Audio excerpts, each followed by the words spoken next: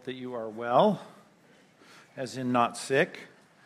I know a lot of people are. I asked the guy last week who came on Saturday night why he was there by himself. He said, "There's sickness in my house."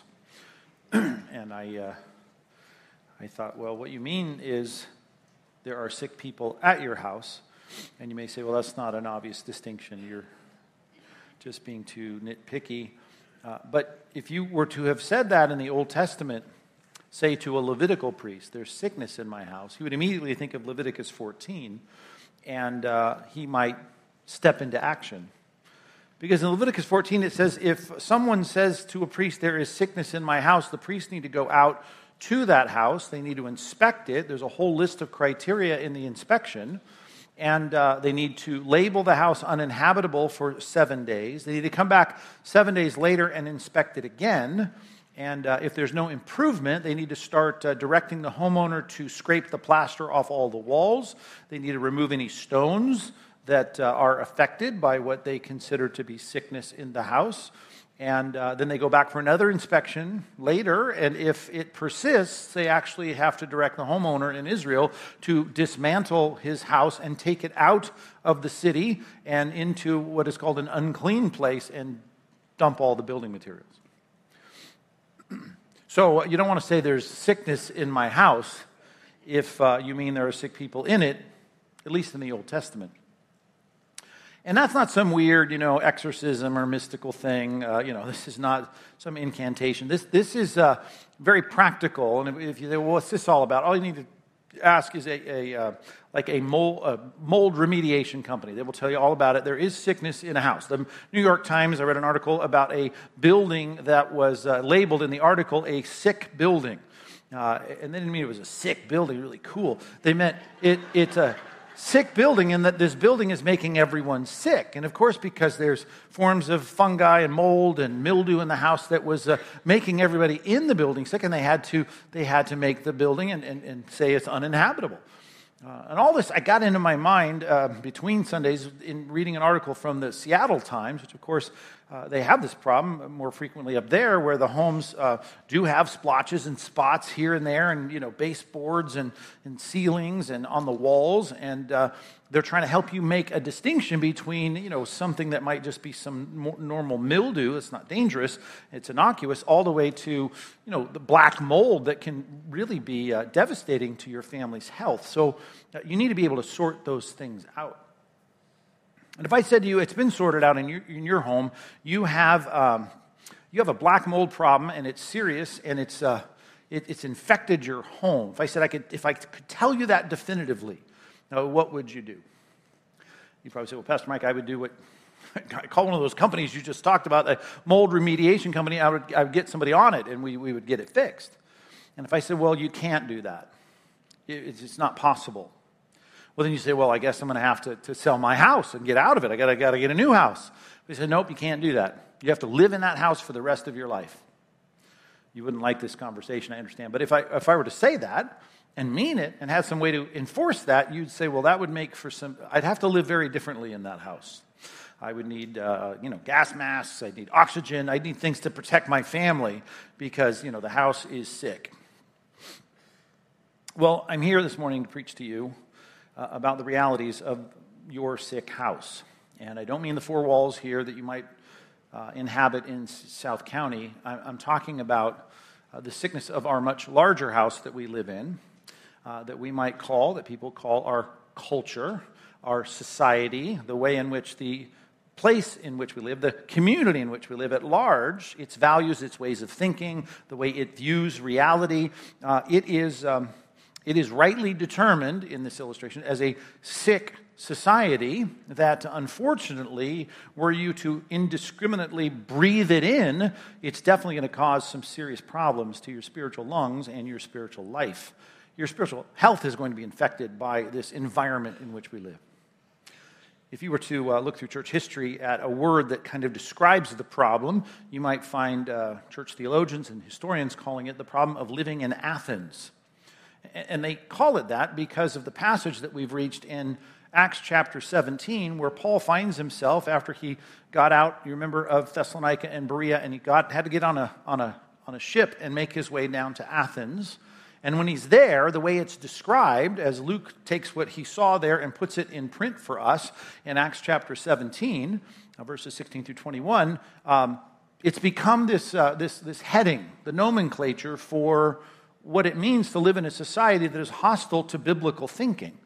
And we might call it a secular society. We live as Christians in a secular society. And the problem is you can't relax if you know that you're living in a house that's got black mold on the walls.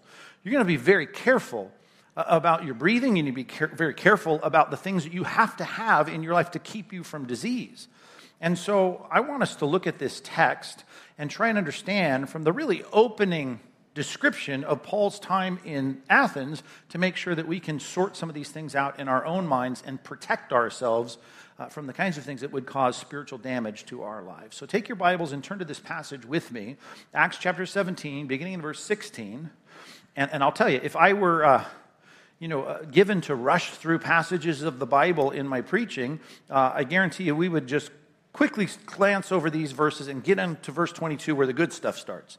The good stuff starts there, where Paul is going to talk about and address the biblical truths that people need to hear, and that would be a great sermon, but sadly you're not here today for a great sermon.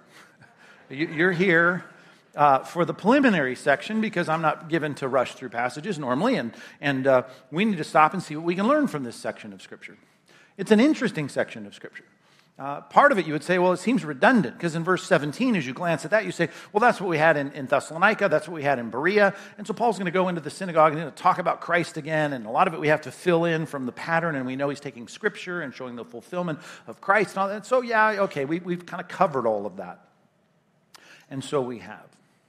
But we've got to look at the setting of what's going on in Athens and start to do what I think a lot of people have done throughout history to try and see if we can extract from what was going on in Athens that was hostile to biblical thinking and say, let's just make sure we can identify that in our culture today, as detached as it may be, even though it's always going to have common themes of the way human beings think, but try and at least establish the things that we might have to be careful of, that we need to be discerning of, that we need to filter out. The reason we need to put some oxygen over our nose and mouth and breathe in the good stuff, because we're going to have to hold our breath through a lot of the things that we deal with in society. So let me read this for you with minimal comment, as minimal as we can make it.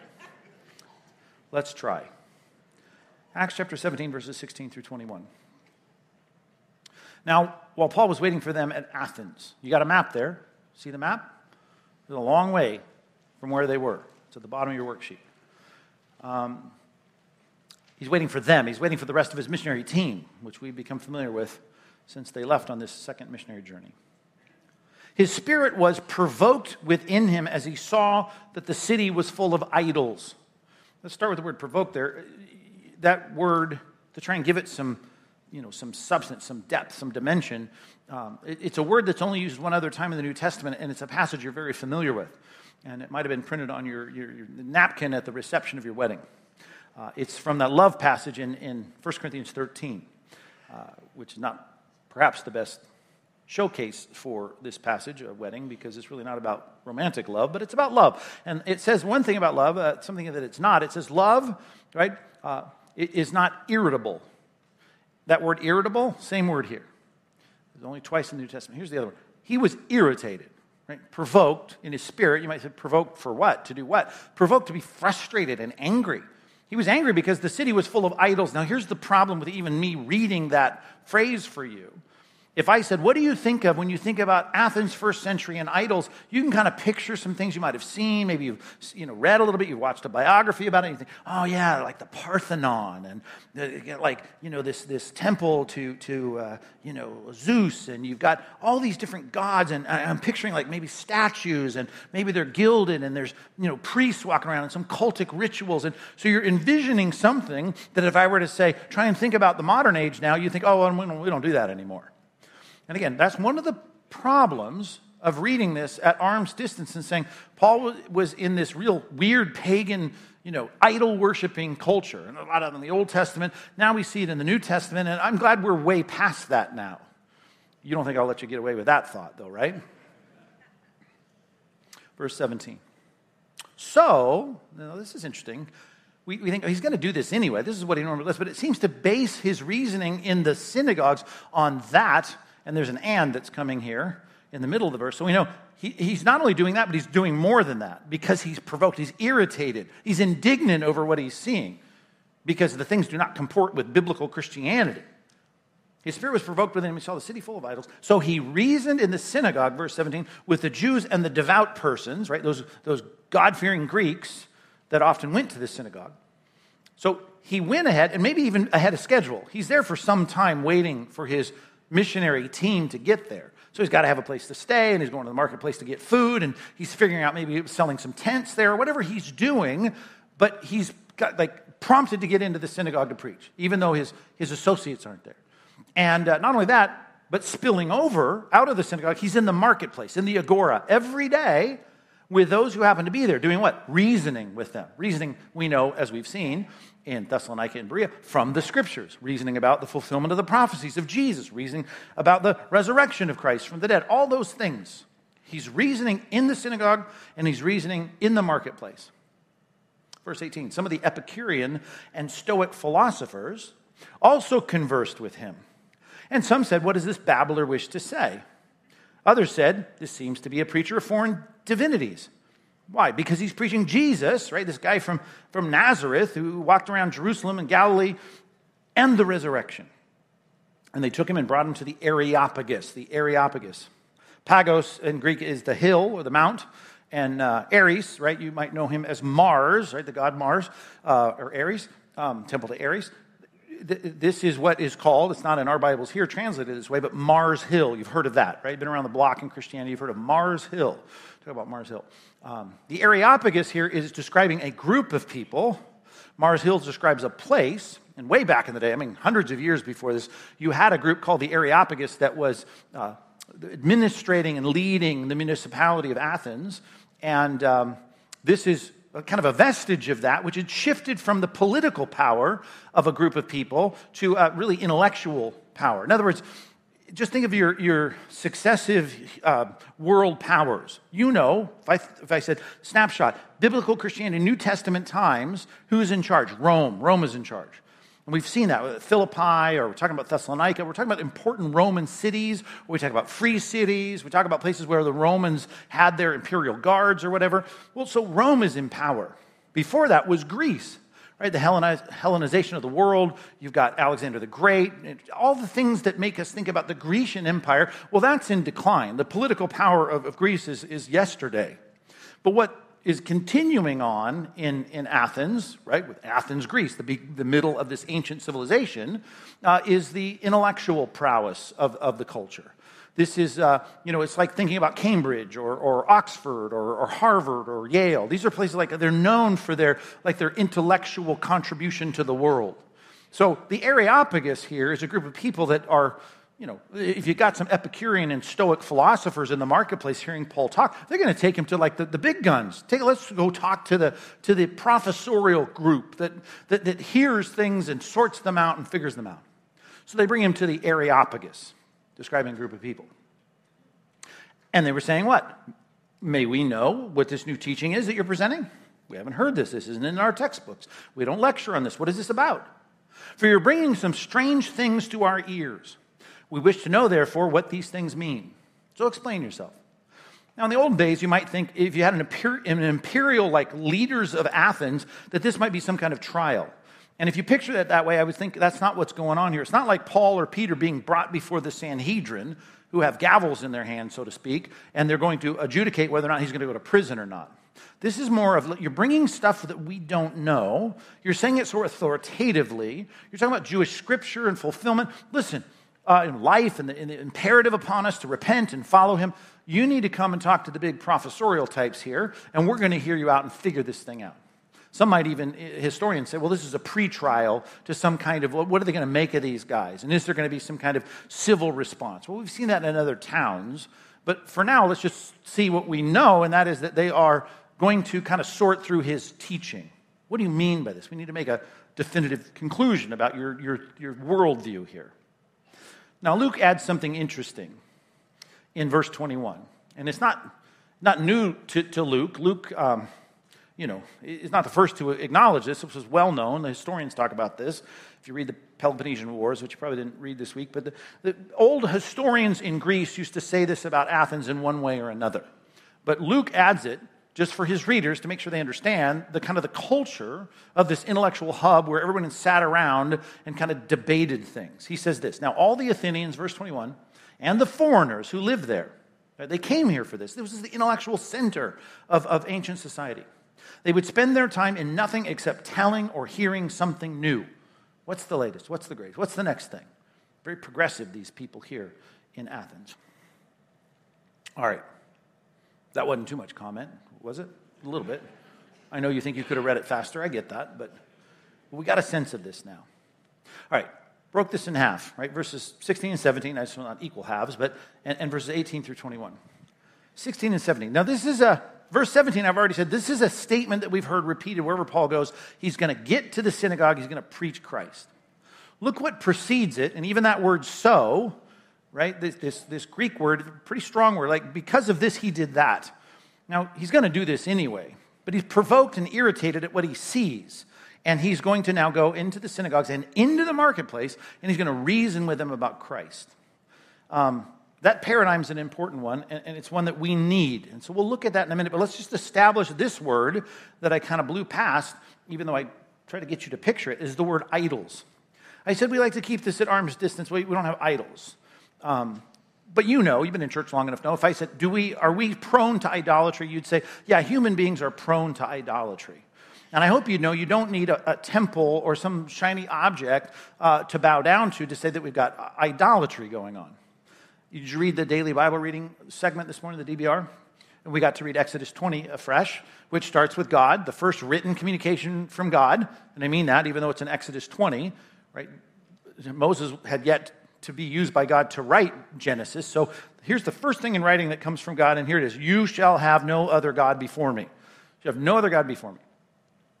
This is the supremacy of God. As Martin Luther said in his larger catechism, the concept of idolatry is simply having us put our trust or to fear or to revere something that is in some way supplanting or outweighing in our minds God. The draw, the passion, the focus, the concern about him, that has to be first. Anything else that might supplant that, the passion that we have for God, the high elevated view we have for God, if anything gets above that, that would be defined as idolatry. And you probably don't feel that driving through the streets of Mission Viejo or Irvine or whatever.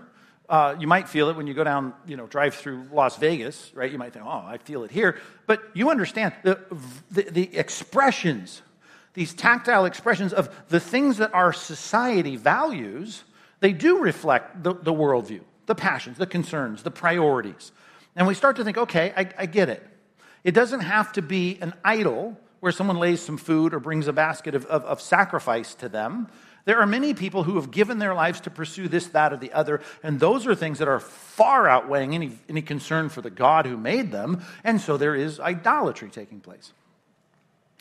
You sit here, though, most of you, I would assume, with some kind of confessional commitment to say, I am a follower of Jesus Christ. Therefore, I dealt with that issue a long time ago. 2 years ago, 10 years ago, 25 years ago, I became a Christian. So for me, it's only God. I'm all about God. I'm all about that whole Exodus. So no other God before God. I'm about God. Right? The triune God of the Bible. So you're not prone to idolatry. You understand in Scripture, God's people are always addressed as being prone to idolatry.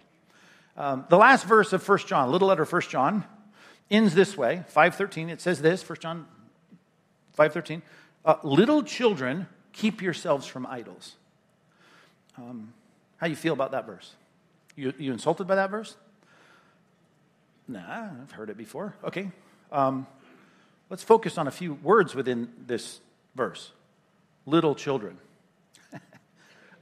These are grown people that John is preaching to, the Apostle John. Little children. I think that would offend you probably, if that's the way I addressed all of you. Little children, get your Bibles out this morning. Little children, turn with me to Acts chapter 17. Hey, little children, I got some things to warn you about. Little children. It's like, stop. Who do you think you are? Stop. Little children is a diminutive, right? Not only children is diminutive enough. You're a child. Little children, you're just a dumb little child, right? Little children. Keep yourselves from idols. The whole book is, we're all Christians, man. You're preaching to Christians, we're on the same team. We don't believe in idolatry, right? Problem with little children, they're not very discerning. As a matter of fact, if you have little children or little grandchildren and they're over at your house in the kitchen, and I don't know why we do this, but we always put the poisonous stuff under the sink, the cabinet under the sink. I don't know why it's not somewhere else in the house, but it's always there under the sink. That's where all the stuff that can kill you is. And so what you do is you're concerned about that, so you put all these gadgets on it to make sure that your toddler can't kind of toddle up, open it up, and start, eating things, snorting the Comet and eating the pods for the dishwasher and, drinking the palm olive or whatever. They still make that stuff. Not spending much time in the kitchen, as you can tell. The point is this. Right? I do not come home from work and am concerned that my wife's going to be eating the dishwasher pods. You know why? She's not a little child. I am concerned, my grandchildren have to be there, that perhaps they might pop one of those. Why? Because it's blue and it's green and it's shiny and they eat everything. Why? Because they're just dumb little children. They'll eat anything. They'll put anything in their mouths. Now, are you starting to get more offended? If you start getting addressed as little children, keep yourself from putting dumb things in your mouth, right? Little children. You're so prone, Christian, to go and adopt views about things that are idolatrous. Okay. Parenthetically, let me put this thought in. I know he's easy to read now because he's dead and I don't know him. But we can pull a book off the shelf by guys like A.W. Tozer, that pastor from Chicago, and we can read what he says. And it's very biting and it's very firm and authoritative. Some people say he had a prophetic voice, and they don't mean that he's telling forth new revelation or telling the future, but that he speaks like powerfully. Well, I don't know, his church wasn't as big as you might think because he did speak like that. Little children, right? Keep yourself from idols. He was always talking about our prone nature as Christians to mess this thing up. He wrote a little book that, if you've read any Tozer, you probably started with Knowledge of the Holy. And Knowledge of the Holy, it starts out with this sentence. Right? It says, whatever comes to your mind, right, when you think about God, is the most important thing about you. You've heard that line before? Smile at me if you heard that line from Knowledge of the Holy. Right out of the gate, say, oh, wow, that's important. I should think rightly about God. He goes on to say, right in the first chapter, this sentence. Listen carefully. Wrong ideas about God are not only the fountain from which the polluted waters of idolatry flow, they are themselves idolatrous. Did you follow that? So if I don't think like I should about who God is, which might happen, I don't know, I'm not a perfect Christian, right? That's not only where you become idolatrous regarding other things, those thoughts themselves are idolatrous. He goes on to say, the idolater, now thanks, you just insulted me now, the idolater simply imagines things about God and acts as if they are true. So you're really not serving and following and believing in the real God. You're believing in what you think God is, but your view of God is here when God is really here. One of the reasons, one of the outsets of me sitting down and saying, okay, what is Compass Bible Church? What should it be? One of the things we said is that one of our values is we're always working to maintain a high view of God.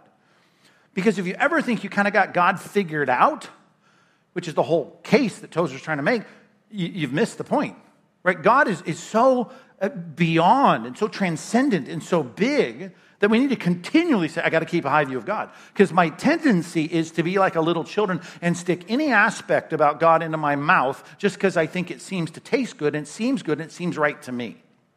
So I got to be careful. Because the thought itself, even though I'm calling myself a Christian and I say I'm worshiping God, I'm thinking about God like this. When really I should be thinking about God like this. So I need to continue to keep my mind moving toward the most exalted view of God I can have. Now here's the paradigm of the passage. Idolatry in culture. He goes into the synagogue and he starts preaching and reasoning from the scriptures with them about Jesus and the resurrection and going to the marketplace and doing the same. Now in the marketplace, I can only imagine he's dealing with the problem of idolatry in all the temples in the town. But in the synagogue, there's no way he's not dealing with the same thing. It's only on a different level. It's because it's not you're the mold on the walls of culture, but you're breathing in the mold on the walls of culture. And if your view of God is now somehow being transmuted into something less than, you are becoming idolatrous. You need to think rightly about the God of the Old Testament, and now think about those prophecies, think about the fulfillment in Christ, and on we go to Christian theology. So what we have to do is to recognize our tendency living in a polluted house, our culture, secular society, that we as Christians can think in secular ways about the God that we say we serve and become idolaters in the process because we're thinking about God wrongly. So what's the solution? Reasoning from the Scriptures, reasoning about Christ. And again, that filling in the view of what it means to come into those synagogue discussions are provided for me in the pattern throughout the second missionary journey. I know what he's doing. He's opening the scrolls and he's speaking from Scripture. I know I quote this all the time, but Psalm 50, right in the middle of that psalm, talking about people that have lost their right view of God. To use Tozer's statement, right? They're imbibing on the polluted stream of thinking wrongly about God, therefore they become idolaters. God says this in the middle of it all, that people think, right, that I, God says, am all together like you. In other words, you're forecasting your view of me from your own thoughts. You've imagined me to be like you. And so the correction for that, it's one of the reasons I picked as our theme verse for this church, Psalm 43:3. That the idea of me knowing that I'm going to have something external that God himself is disclosing about himself to bring us to him, right? Send forth your light and your truth. Let them guide me to your holy hill. Then I can have fellowship with God, but I need something outside of me to correct my thinking because I need God to self-disclose. It's called the Scriptures, Compass Bible Church. I need that to be the compass to bring me to a right understanding of God. I can't just ponder God. I can't speculate about God because my speculation means nothing. One passage on this before we leave. I didn't give you the point. Number one, you need to admit it. I need to admit it. We all need to admit it. Tozer needs to admit it. Every Christian needs to admit it. Our culture already is doing it wholeheartedly. Number one, we need to know that we tend to think wrongly about God. That's just the way we think. We're just naturally going to somehow try to think God is like us in some way or another. I'm sure that he's going to think like I do. I'm sure he's going to value what I value. And we might do a little bit of negotiation in that thinking, but eventually we start to take God off his high and exalted transcendent throne and bring him into a place where he really is kind of more in line with the way I think God should be. In that passage, by the way, in Psalm 50, it's because God doesn't immediately get off his throne, come down, knock us upside the head, and correct our thinking. Right? He's not zapping us for thinking wrongly about him, but he is pointing us to something. He continually reminds us, this is where you get information about me. One passage, Isaiah 55. Go there with me, please. Isaiah chapter 55. Let me read a passage that I know that you know, and you've read it several times, and you just haven't let it soak in, unless when I said Isaiah 55, you immediately got offended. Because this passage it's offensive. This is fun, isn't it? It's an offensive passage. Here it comes. You think it's sweet. You think it's cool. But really listen to it. It's like little children. Keep yourself from idols. I didn't mess that passage up for you until this morning. Now, look at this passage. Look at Isaiah chapter 55, verse number 8. Have you read this before? I'm sure you have. My thoughts are not your thoughts. Neither are your ways my ways, declares the Lord. Now let's just stop right there. What in the world did he just say? He said exactly what I said by taking Psalm 50 and Psalm 43 and putting those together. The idea is simply this, right? That what God thinks about whatever it might be is not what I would tend to naturally think. It's just not. It's not. Now, I've heard this line from my parents when I was growing up. Right? Just reminding me, you don't think right. Right? You think wrong. The way I'm thinking about this is not the way I thought you would do your chores, not the way you thought you should do your chores. Just completely different. Now, that's already a humbling statement and a corrective for me to hear. My thoughts are not your thoughts. My ways are not your ways. But then he really leans into the hard slap in the face with the next line. For as the heavens are higher than the earth, so my ways are higher than your ways and my thoughts than your thoughts. Can you imagine? One thing to have a dad say to you, you know what, that's not the way I would ever think to make my bed, right? The way you just did it, my thoughts, not your thoughts, my way. But then to say, you want to know, kid, how far beneath your thoughts are from my, it's like, think about like the ground and like outer space. That's how low your thoughts are compared to my thoughts about everything you're thinking. that would be like, wow, your dad's a jerk, right? That's terrible. I mean, you wouldn't expect that. We know something of that, saying, I'm mature, you're not. I would not eat, right, a dishwasher pod just because it's blue and green and shiny, right? My thoughts are not your thoughts, my ways are not your thoughts. But here's the thing, they're so far above you. And that's what God is saying. You go ponder what you think God should be, it ain't going to be anything like what God is. And that's the idea. Do we have something in natural revelation? Oh, sure. But in your heart, what you want God to be is not what God is. And that is, by definition, idolatry. What's the answer? Here's the paradigm. Problem, idolaters, idolatry infecting the synagogue, or idolatry infecting the church. The answer is Scripture. Look at the next verse now, verse 10. For as the rain and the snow come down from heaven, and do not return there, but water the earth, making it spring forth and sprout, giving seed and sower and bread to the eater. Oh, that's right. The rain comes down, it does all this stuff, grows all this stuff, it accomplishes good things. So my word, right? Look at this. So shall my word be that goes out from my mouth, my truth. I'm self-disclosing, self-revelation. It shall not return to me empty. It shall accomplish that which I purpose. It shall succeed in the thing for which I sent it. And you know one of the things it sent us to be? To correct, rebuke, train us in righteousness. It's to get us to inform us who God is. Your view is, if you think God is like you, you're wrong. God is like God. And he needs to tell you what he is so that you can adjust your thinking to him. Our tendency is to think wrongly about God. Our culture, massively, right? Times 10. And so we're saying we're Christians and we read the Bible. And our tendency is sadly to be like little children and to try and incorporate kind of our cultural thinking with what the Bible says, and maybe we can package this so we can get to a view where, I kind of think God is like this. We've kind of rounded off the edges because we don't like this, we don't like that. That doesn't fit. I'd never say that in polite company. And so I got a view of God, and it's kind of nice. It's plastic, it's shiny, it's good, and I like it.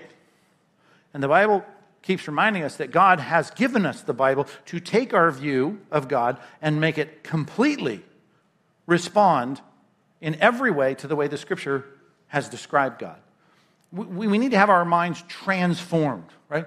We need to have, not conformed to the world, but transformed by the renewal of our minds.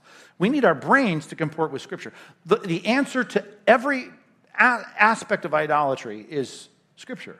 It's God's self-disclosure. Let me just put it this way. Your speculation, right, is of no consequence. What is important is God's self-disclosure, God's written word. God has spoken. And he said, here's what I'm like, here's what I value. Our culture, they got a whole different view. Let's talk about that. Go back to Acts chapter 17. Let's look at verse 18. We start having some descriptions of some of the ways of thinking, and it starts with Epicurean and Stoic philosophers. Okay? This is part of what has saturated their culture in Athens in the first century. So let's give this a title and say, well, there may be some connections to where we live today, and not that we have to draw a straight line, because I don't think many of us here are saying, well, I want to become an Epicurean, right? But let's try and see if we can find something that somehow corresponds, at least in subject, and say, well, yeah, this is still alive and well in our culture, and make sure that we're aware of it, because they don't jibe. The cultural concepts, the secular culture, doesn't jibe with God's self-disclosure. So I want to be careful that doesn't influence my reading of the Bible, my processing of sermons, my reading of Christian books and Christian theology, Christian doctrine. I want to make sure I'm looking at Scripture and caring what God has said about himself. So I need to, number 2 on your outline, beware of cultural thinking. I need to be aware of it. I need to be discerning. I need to be discriminating when I hear the world having its ideas. What about the Epicureans? Now, again, Epicurean philosophy, we could go into great depth. We can talk like historians for an hour about Epicurus and all that he taught in the 3rd century BC, 3rd and 4th century BC. But let me just summarize and get it down to the nub. You philosophers or historians, that's so truncated. I get it. This is a reductive summary. Let me give you 3 basic things about Epicurus and what he taught. Let's start with this, right? The gods, which they would say there are gods, they're detached from your life. They're out there. They're kind of like the deists in early colonial America. They're not involved. God's not breaking through and doing anything. So just don't even think about that. Number 2, there's no afterlife. No afterlife to speak of, really. Just their philosophy led to just don't worry about what's beyond the horizon of this life. And number three, so we need to make good with what we got here now. You need to do your best with what we got here now. You need to try and find the best in what we have now. You need to enjoy what we have now. Some people talk about Epicureans and think about this is like the frat boy philosophy, right? Just gonna have a good time. It is about being happy, but they did believe in like higher happiness, like being in tune with things and harmony with nature. But it was like these higher things. It doesn't matter what they believed. What matters is what is our culture saying. Epicurus had a lot of influence on first century culture, Roman/Greek culture. But today, what's having influence on us? Let's start with this one, letter A. When it comes to just looking at Epicureanism and saying, is there anything there that we see alive and well and thriving in our culture? Well, I know this kind of philosophy is out there. Here is cultural thinking in 21st century America. Ready? Letter A, do what you want. Right? That comports in some way with Epicureanism. And I would say, well, let's just think about that. Now, forget history. Let's think modern day. Do what you want. Do you think the culture outside the walls of the church is concerned about that as a way of thinking about life? Oh, yeah. Right? Absolutely. Do what you want. And you're saying, Pastor Mike, I'm in church, man. I'm a Christian. We want to do what Christ wants. We do what God wants. That's what I'm all about. I made that decision years ago. I'm a follower of Christ. Well, I'm sure that the fungus on the walls of a culture are certainly not affecting your life. I can take Epicurean philosophy, or at least just the idea of do what you want to do. Have fun. Go after it. Do what pleases you. And we can look outside the walls of the church and say, that's what they're saying. You got a desire, sexual or otherwise, you should do it.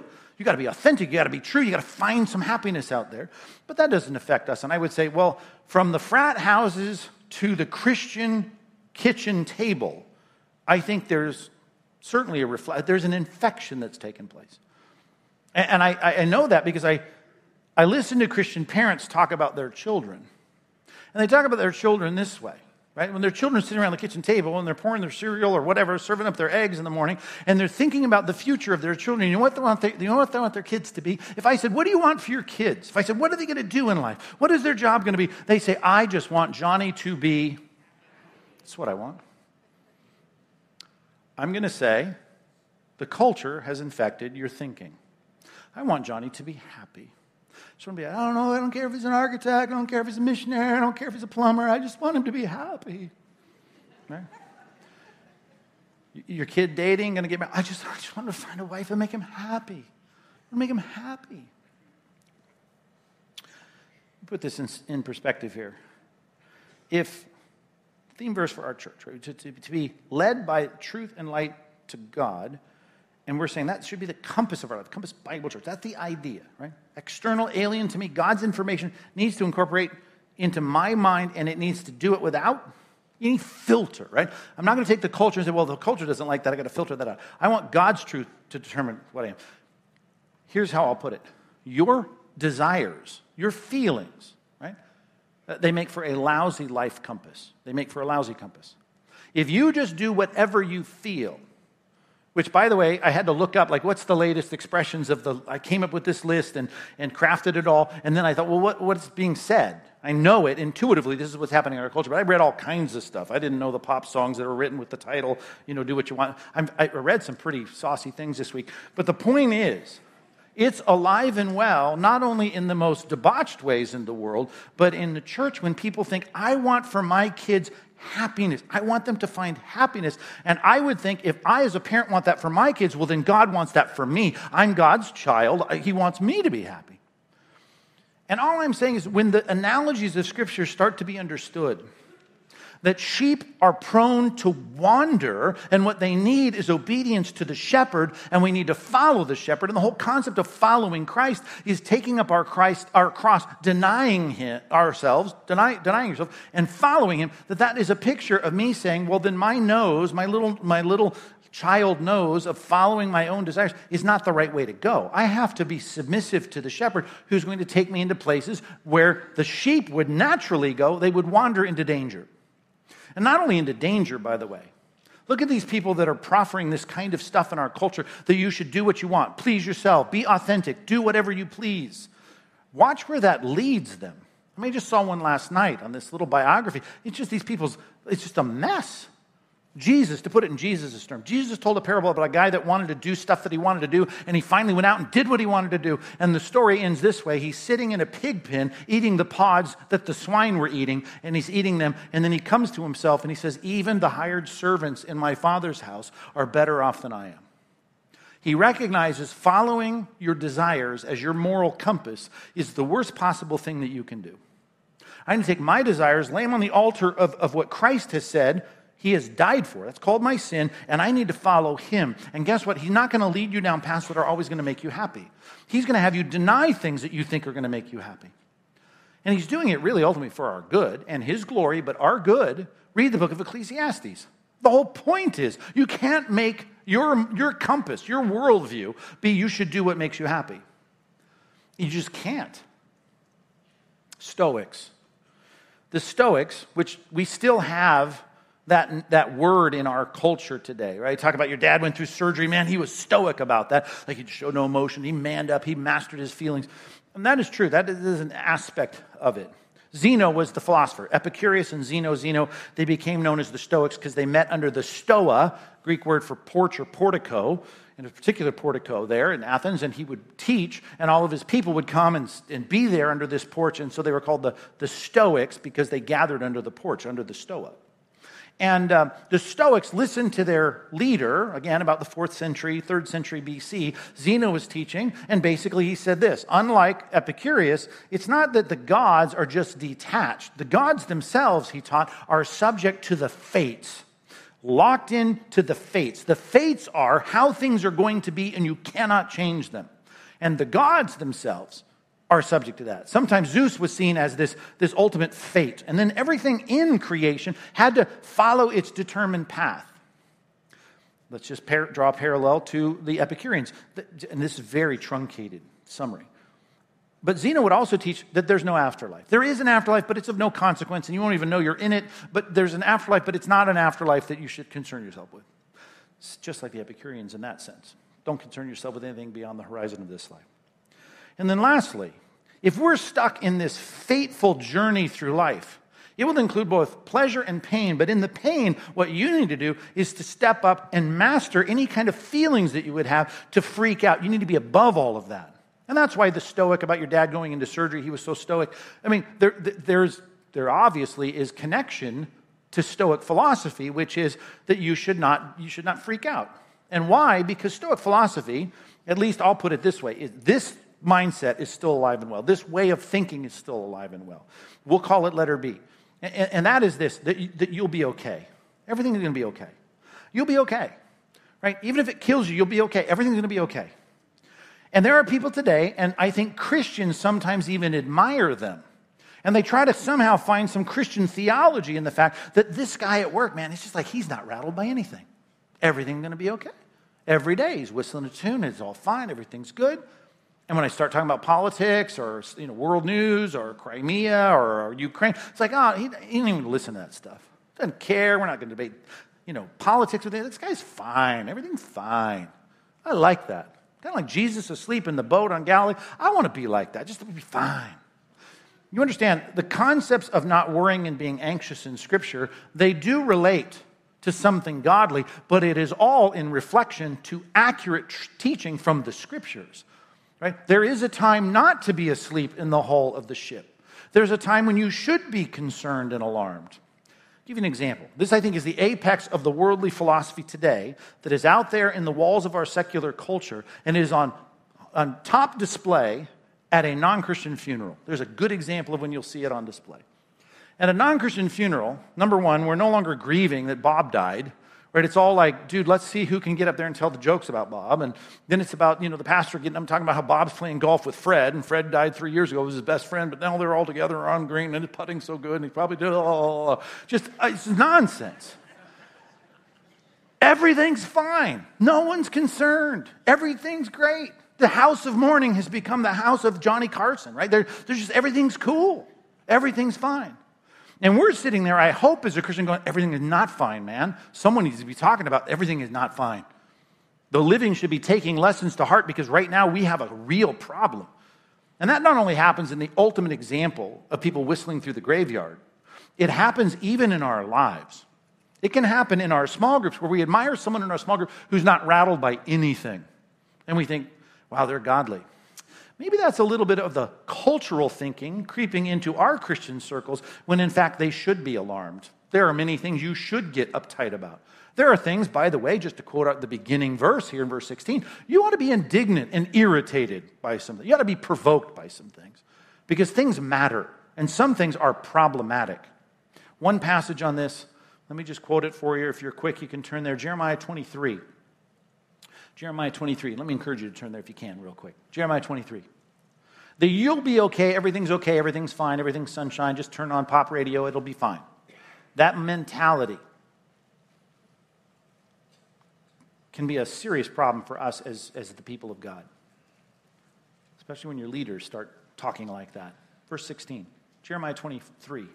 Thus says the Lord of hosts, right? Just a reminder, he's in charge of the armies of heaven. Do not listen to the words of the prophets who prophesy to you, filling you with vain hopes. Are you picturing that funeral, right? They speak visions of their own mind and not from the mouth of the Lord. They continually say to those who despise the word of the Lord, it'll be well with you. And to everyone who stubbornly follows his own heart, they'll say, no disaster shall come upon you.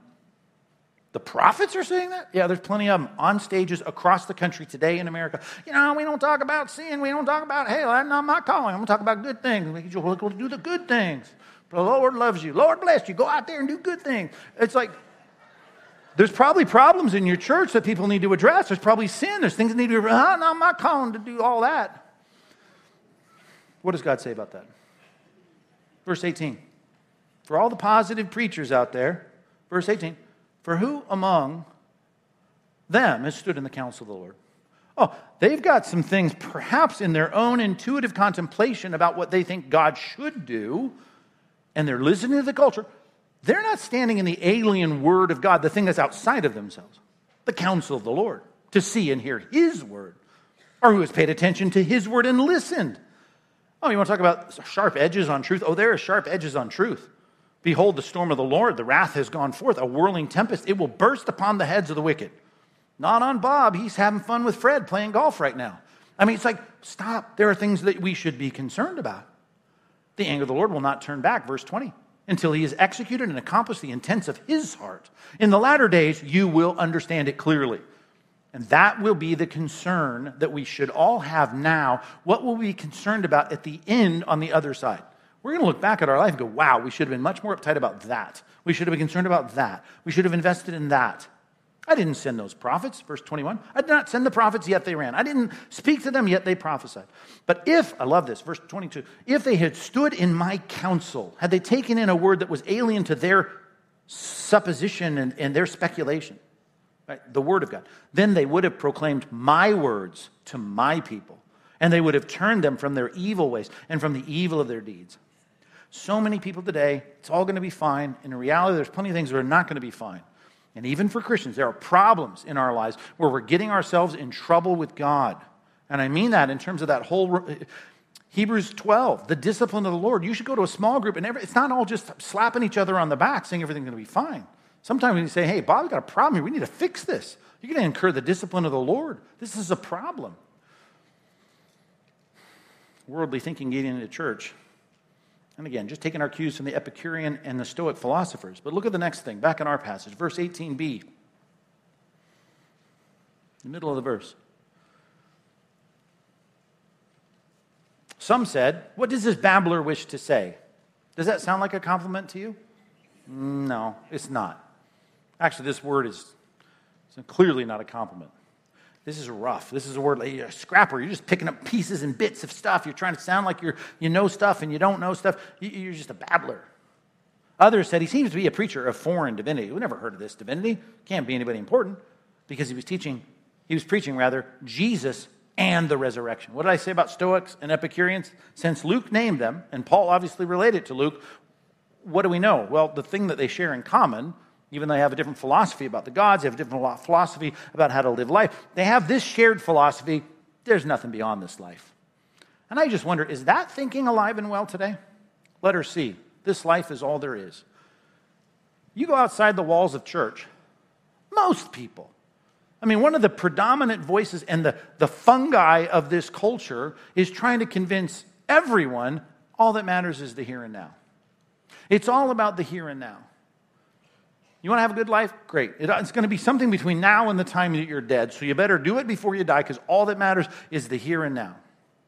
Have I tried my best from this platform to say to you often, it is not about the here and now, it is about the then and there.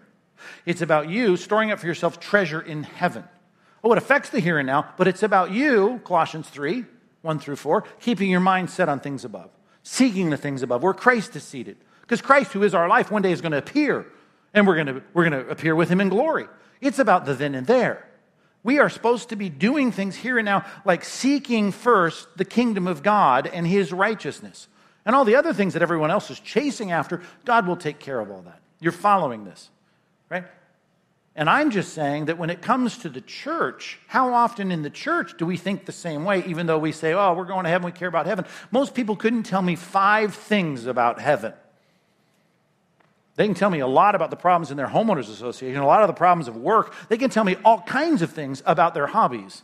Can you tell me about the place where your mind is supposed to be seated? Can you tell me about what it means to store up treasure for that place? I'm just saying the culture that cares about the here and now can infect us within the church to become idolaters, in part because we think that God cares mostly about the here and now. And just watch this in theology, by the way. You can watch theologians who start to fudge on all the prime orthodox doctrines, who then start to write books and publish books about how important the here and now is. I see it all the time. That guy took a left turn, and now it's all about preaching about, well, let's talk about what kind of force and culture we should be. Listen, I'm not against us helping old ladies cross the street, or if I can find something to do to make something better, I'll make it better. That is not the primary purpose of the Christian life. I got eternity hanging in the balance for everybody I meet. This is about the then and there. Doesn't matter if you get a better job, doesn't matter if you make more money, doesn't matter if you're prettier, doesn't matter if you're thinner. What really matters is where you stand with Christ, because that's going to matter for eternity. And that's the perspective that cannot change. We cannot let the culture convince us to get the headlights here on the low beams, looking here just on the things in the next few years. Do what you want. You'll be okay. This life is all there is. Look at the next thing here that takes place. Verse 19. They took him and brought him to the Areopagus. Now, I gave enough comment in the reading of this text. You know, these are the experts. These are the guys that know the stuff. Let's just take you to the department chairs at Yale. They'll let you know whether you're right or wrong about this. I don't know. Do you think this is a relevant summary of the problem that so often pervades our culture? Let's put it this way, letter D, and see if you don't agree. 2, ready? Letter D, trust the experts. That's what you need to do. Trust the experts. Yes, they know. The experts know. They got this figured out, man. They're smarter people working on the problems, and they got it figured out. I'm sure we can figure something out, read something they've written, go to some kind of article, talk to someone who knows. Someone in a lab coat's figured this out. Let's talk to them, because they know. They know. You don't know. They know. I mean, how could you know? Well, who are you? Right, but man, we got the elites in our culture. That's why we're going to read about what they have to say. If they've got credentials and letters after their names and they're teaching in universities, they got TED Talks, those guys know. They know what I should prioritize. They know how I should live. They know whether or not I should be pro or con against this particular thing, whether I should support this thing or be against this thing. Those guys know. Does that infect the church? Oh, man. When I vacation, I go and listen to preaching. And I know you probably think I hate all the sermons I hear. I don't. I love some of the sermons I hear. I'm like, dude, that was good. Yeah, I want to find the pastor afterwards. That was great. I love the sermon. But the time I'm about to tell you about, I was not one of those. Early on, I thought it might get there because the preacher was preaching. It was going well. He was hitting on something. I thought, oh, man, this is good. Praise God, this guy's preaching right now. Then as we ended and started to land the plane at the end, it went south fast. At the very end of the sermon, he had us standing for the closing prayer. And he said, oh, by the way, if anything in this sermon that I just said started to get to where you're living, hey, I just want to let you know, don't come to us. Right? You need to go seek professional help. Go get some help. You need to find some kind of certified, family counselor. You need to find somebody out there with a psychology degree. They can work you through the problem. I mean, don't come to us. We're just the boneheaded pastors that work here. We don't know anything. Right? All we got is the Bible. But those guys, man, they got the diagnostic manuals that are going to figure out what your real problem is. why you wet the bed as a kid, but we don't know anything. So, good thing I was already standing. It got me out the door a lot faster when he said that. I'm like, what are you talking about? What in the world are you talking about? I just love the way Tyndale had the perspective. He's trying to get the Bible in the language of the people, right? And he says, and here's how he put it, I defy the Pope and all of his laws. Of course, this is like the dawning of the Reformation, where people were looking at the church and they departed and divorced themselves from Scripture and teaching Scripture. And he says, I defy the Pope and his laws. And in essence, let me summarize the gist of his argument. Listen, if we can just get the Bible, as he's put it, in the hands of the plowboy, he'll know more, right, than the Pope and all his cardinals. Why? Because he's got the truth of the Word. Psalm 119, I think it's verse 99, when the psalmist says, I'm wiser than all my teachers. Why? Because I love your testimonies, man. Got your statutes here.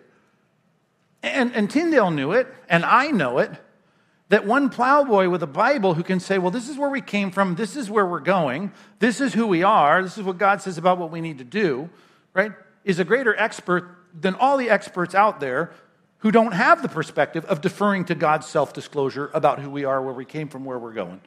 We've got to stop saying in our culture, we've got to defer to the experts. The experts is someone who can tell me clearly what the Bible says.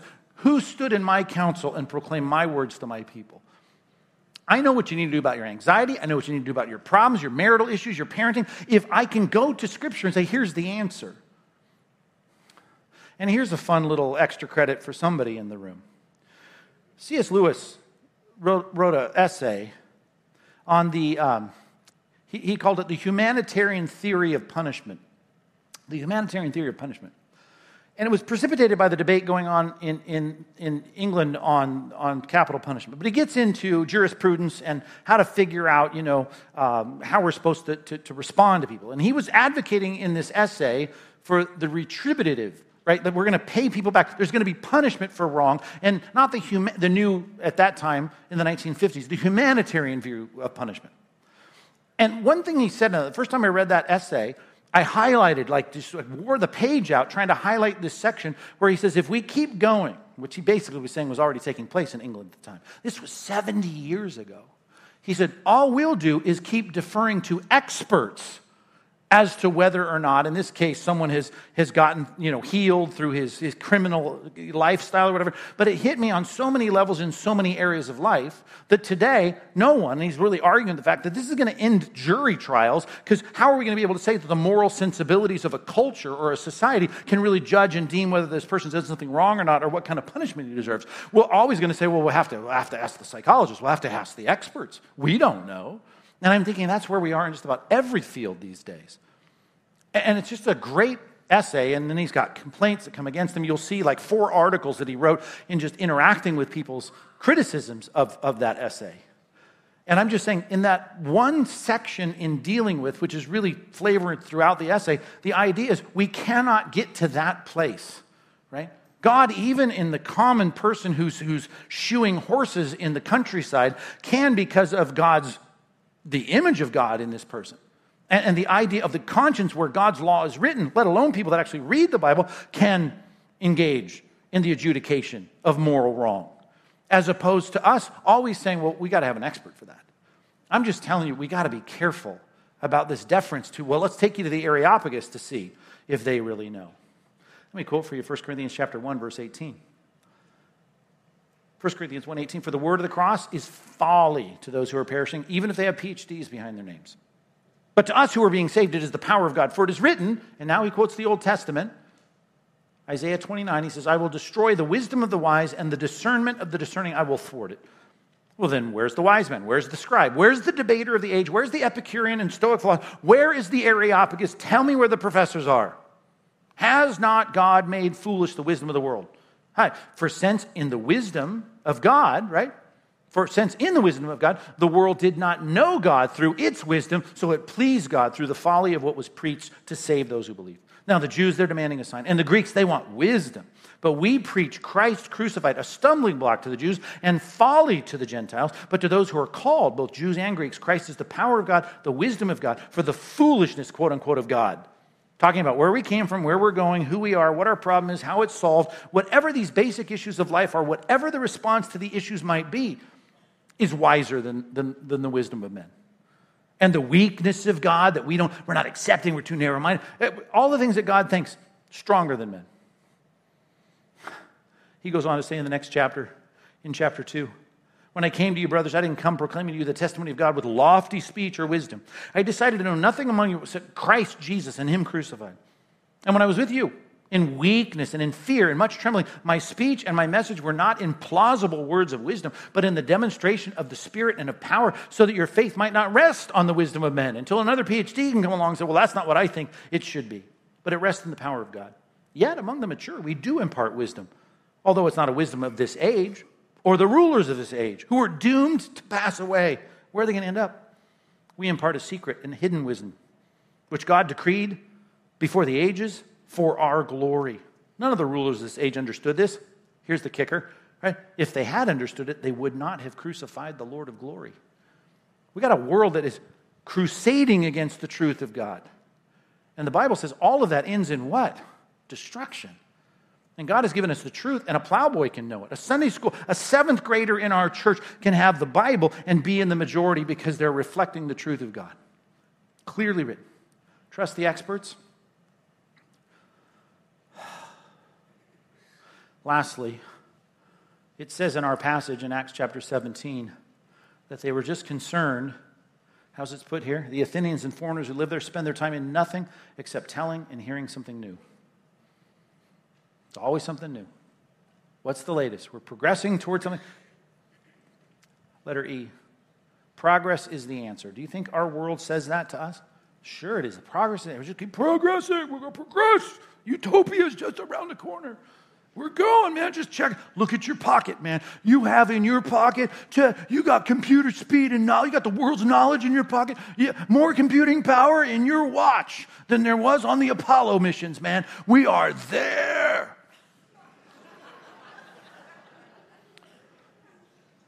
You read Huxley, by the way, starting from a faulty premise of human biological evolution and his assertion that we are growing in our wisdom and understanding. This epistemology he had about was going to reach utopia because of this parallel to a false view of how we got here, and now we're just going to keep going.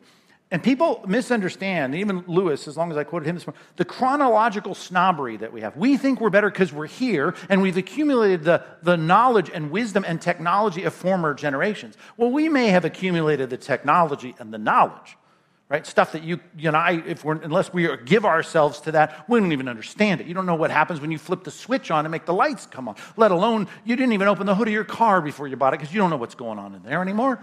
Well, someone does. Trust the experts. Well, here's the thing.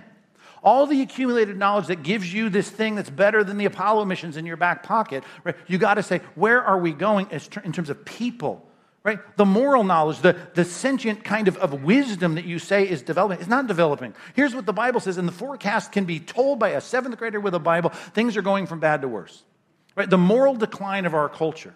If you can't see that, right, you're not anchored in some perspective that is given to us by God that says, here is the standard, and you will stray to your own hurt. And we have culture now that we keep affirming, everyone applauding them, going in any direction. We applaud those, right, who, the Bible says, deserve God's wrath, and we're just like, yeah, that's good. We're giving hearty approval to those folks. Yeah, you got 16-year-olds with a lot of computing power in their pocket, but what do they use it for? Right? What is happening to us as human beings, as a generation of people? Right? Trust the progress. Just one verse on this, because I'm completely out of time. Jeremiah chapter 6, verse 16. 6:16, Jeremiah. Thus says the Lord, stand by the roads and look, ask for the ancient paths, the old paths, where the good way is, and walk in it, and find rest for your souls. But they said, we will not walk in that path. We will not walk in it. This is in the 5th, 6th century BC. He's talking about the ancient paths that were revealed by God on Sinai, in the Sinai Peninsula, in the 15th century BC. Think about that. 1,000-year-old information. They're like, dude, we're too modern for that. We don't want the ancient ways. We want the new ways. Give us something new. And here we are, still preaching from Acts chapter 17, 2,000-year-old scriptures, trying to say, hey, what we need is the ancient. We don't need the new paths. We need the old paths. Oh, you must be a conservative. Yes, I'd like to conserve the old paths, because the old paths where God has defined the way that we should walk, that's where we should walk. We shouldn't turn to the right or the left. Walk in that path. There's where you find peace. There's where you find rest. There's where you find some sympathetic relationship with the God of the universe. There's where I get to a place where God's favor rests on me as I follow his diagnosis of my problem and the solution. I know I'm way late. Your kids are probably climbing the walls in the kids' ministry, so let's let the morning end. The good sermon's coming next week. We're going to get into Paul's preaching at Athens, and it's good. So if you didn't like this one, give me another chance next week. Let's pray. God, help us, please, to be people that want to breathe in the fresh air of your word and know that we're living in a culture that's filled with the kind of black mold that can really disease us. And just because we say we're Christians, just because we follow Christ, doesn't mean that we don't have a compromised view. If all week long we're rubbing shoulders with a worldly thinking, a perspective, a worldview that continues to assault the way that we're supposed to think. Things about you that we don't want to bring up in the workroom at work because we know it won't be smiled upon. It'll be rebutted and refused, and it will be ridiculed and mocked and maligned. And so we try to start to believe the kinds of things that we would only say in that polite company. God, help us to be truthful and respond rightly to your word. Make us good stewards of it as we proclaim it to our generation. Let us be good workmen who study hard. So God, we commit this to you in Jesus' name. Amen.